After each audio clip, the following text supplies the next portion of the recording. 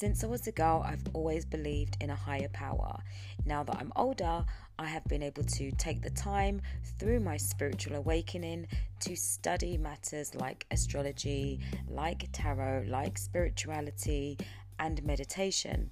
With that being said, I've created this podcast, my Spiritual Tea podcast, in order to discuss the energies surrounding full moons, new moons, eclipses, and also give tips on meditation and yoga and anything that's going to help us along this healing journey together.